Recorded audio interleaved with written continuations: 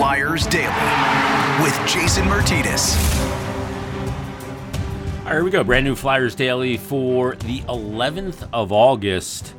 And I'm reaching the point of climbing the walls, waiting for the hockey season to come back. Seeing some of the highlights of Matvei Michkov from the 3-on-3 preseason tournament over in the Continental Hockey League, and just really starting to chomp at the bit to get this season underway and get the game back on the ice. I don't want to wish away summer for some people, but at this point, I am climbing the walls in a big way. And it's always this point in the beginning or middle of August where I really start saying, all right, let's get her going again. Let's get back on the ice. Let's get this game back where it should be. And I know the players will start coming in at the end of this month and beginning of September, getting ready for another season. And it's a long season. It's a grind. But I'm ready. Call me ready, willing, and able at this point. But in this episode, we are going to have a reconnection, if you will, with Cindy Stutman. She is the Senior Vice President of Community Relations and Executive Director of Flyers Charities. And recently, the impact report came out from the work that she and her staff accomplish over a calendar year. So we're going to check in on some of the things that took place this past year from a charities and community outreach standpoint. And we're also going to look ahead to the coming year with Cindy Stutman. And she joins us now. Cindy, how are you? Good. Thanks, Jason. Thanks for having me again. First of all, how's the summer been? Summer's good. We've been busy getting ready, but it's hard to believe we're, less than 2 months or just about 2 months from opening night? So let me ask you real quick about the difference for you guys in Flyers Charities and community relations in the summer. You can get out, you can get the Flyers caravan out, they get down the shore and get all over the community. It's not much of an off season for you guys, is it? It's not much of an off season in terms of the amount of things we do and the number of places and visits we do. But nights and weekends are a little more friendly to us. Yeah, that's for sure, without having the games. But we look forward to getting the games back on the ice. Now, back on August 2nd, the Flyers did release their 22-23 Community Impact Report. And we've known, Flyers Charity since they began. The original Flyers Wives Fight for Lives Carnival and the amount of impact it's had on local communities. When you look at the impact of, what Flyers Charities and community relations is able to accomplish here in 2022 and 23 and coming into this season, is it almost just overwhelming at the amount of, impact it has on the local community for you? Yeah, I think that as we look at what we've done this past year and really even the last couple of years, our focus has been on just that, on impact. And I think we used to be focused on let's be everywhere and anywhere we can at all times. And now we said, let's dial it in a little bit. Let's do maybe have fewer partnerships, but let's do them bigger and impact more people. And we've been able to do that with the prostate cancer initiative we did with Abramson's Cancer Center. You'll see more. You've seen a little bit about our partnership with Playworks, where they're going to bring a whole hockey curriculum to elementary school students over the next year. Just really big things that we've done. And it's really not just Flyers Charities, right? It's community relations. And like you mentioned, the caravan and the Make-A-Wish we do, and all of the great stories we tell with Hockey Fights Cancer, Military Night, Pride Night, all of the great things we do there. And the alumni are part of the mix too. So we are sort of an octopus with a lot of legs out there, trying to reach everybody through a variety of avenues.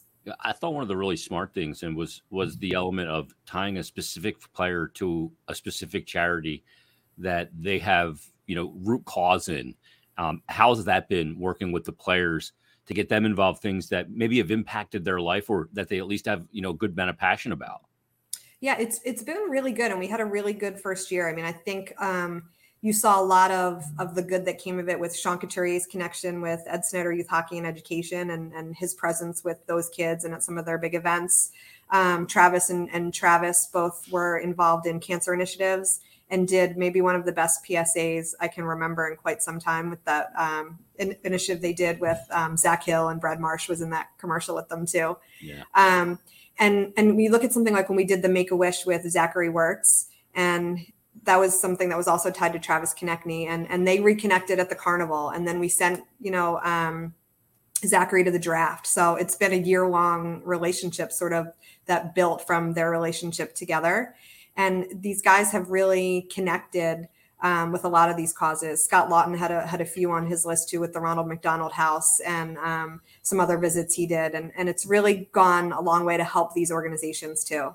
I know one of the big things has been the Flyers recesses, and you guys hit schools, 7,000 kids teaching the great game of hockey in gym classes, providing equipment for each kid, receive tickets to a game to see it in person. Because a lot of times you see the game in person, and that really is what gets the hooks into a young fan.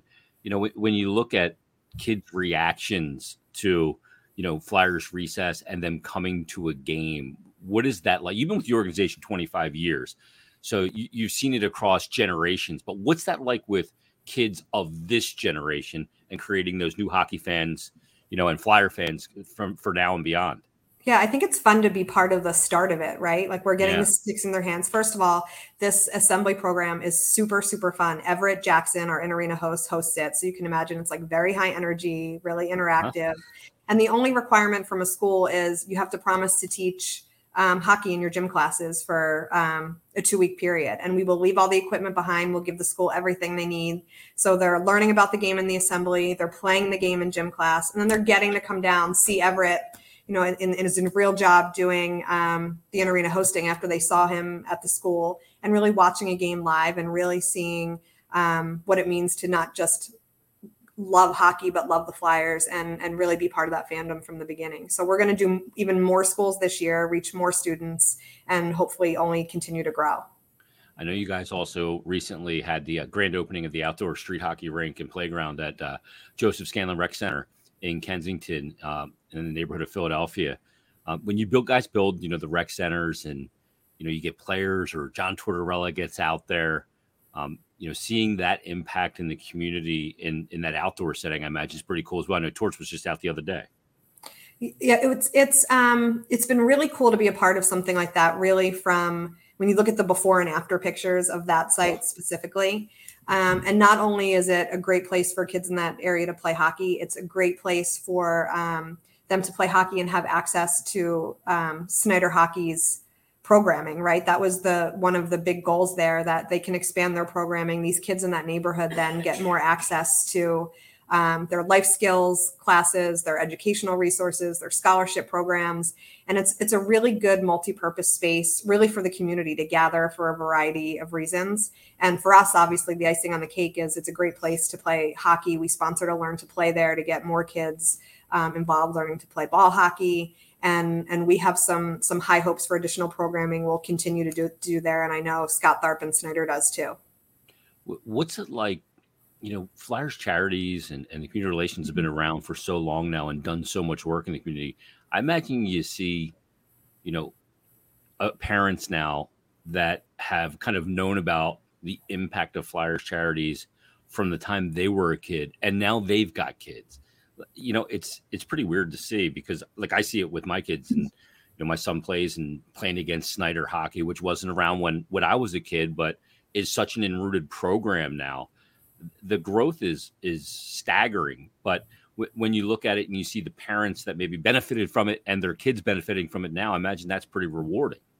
Yeah, it's awesome. And it's also on the other side too. It's, at the carnival, you see parents who came to the carnival as kids and then now are bringing their kids, and they're continuing that tradition. And on the community relations side, Rob Baer does so much with youth hockey, and he's coaching kids who he had relationships with their parents, and their parents played in Flyers Cup or whatever the case may be.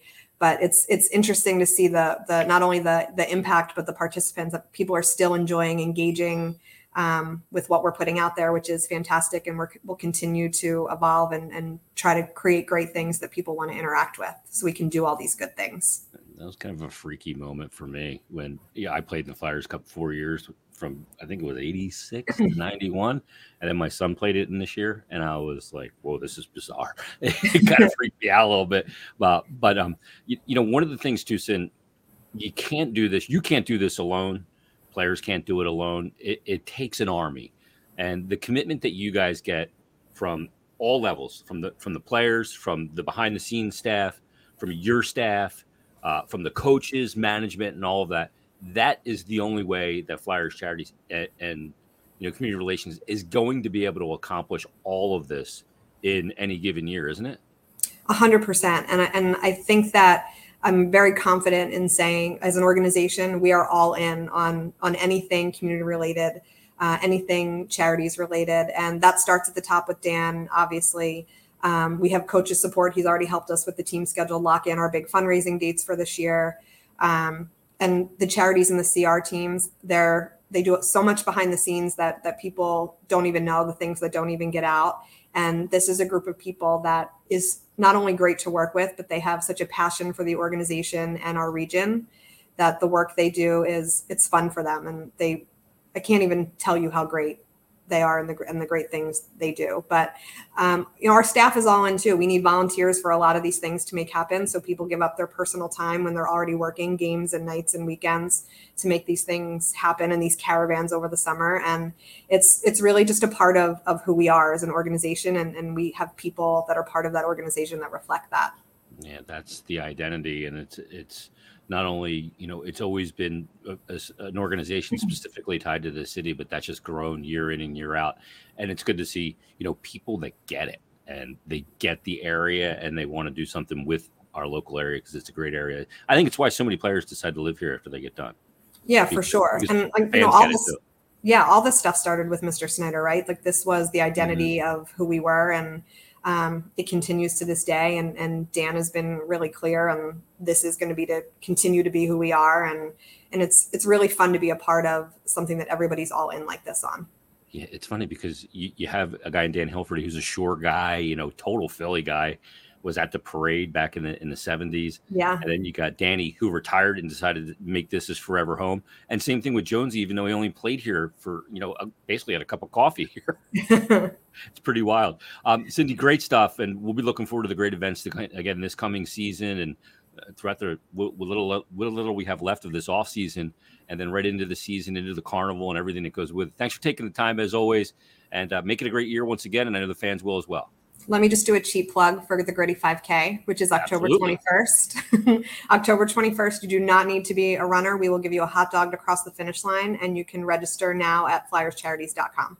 Sounds like my kind of marathon. You don't have to be a runner. Perfect. Thanks, Sid. Thanks, Jay. Thanks to Cindy Stutman for taking the time to join us on this episode of Flyers Daily. Monday, we'll get back to our top 10 Flyers question marks heading into the 23-24 season, when Bill Meltzer joins us for his Monday appearance. So join us then. Everybody have a great weekend. We'll talk to you Monday with a brand new Flyers Daily.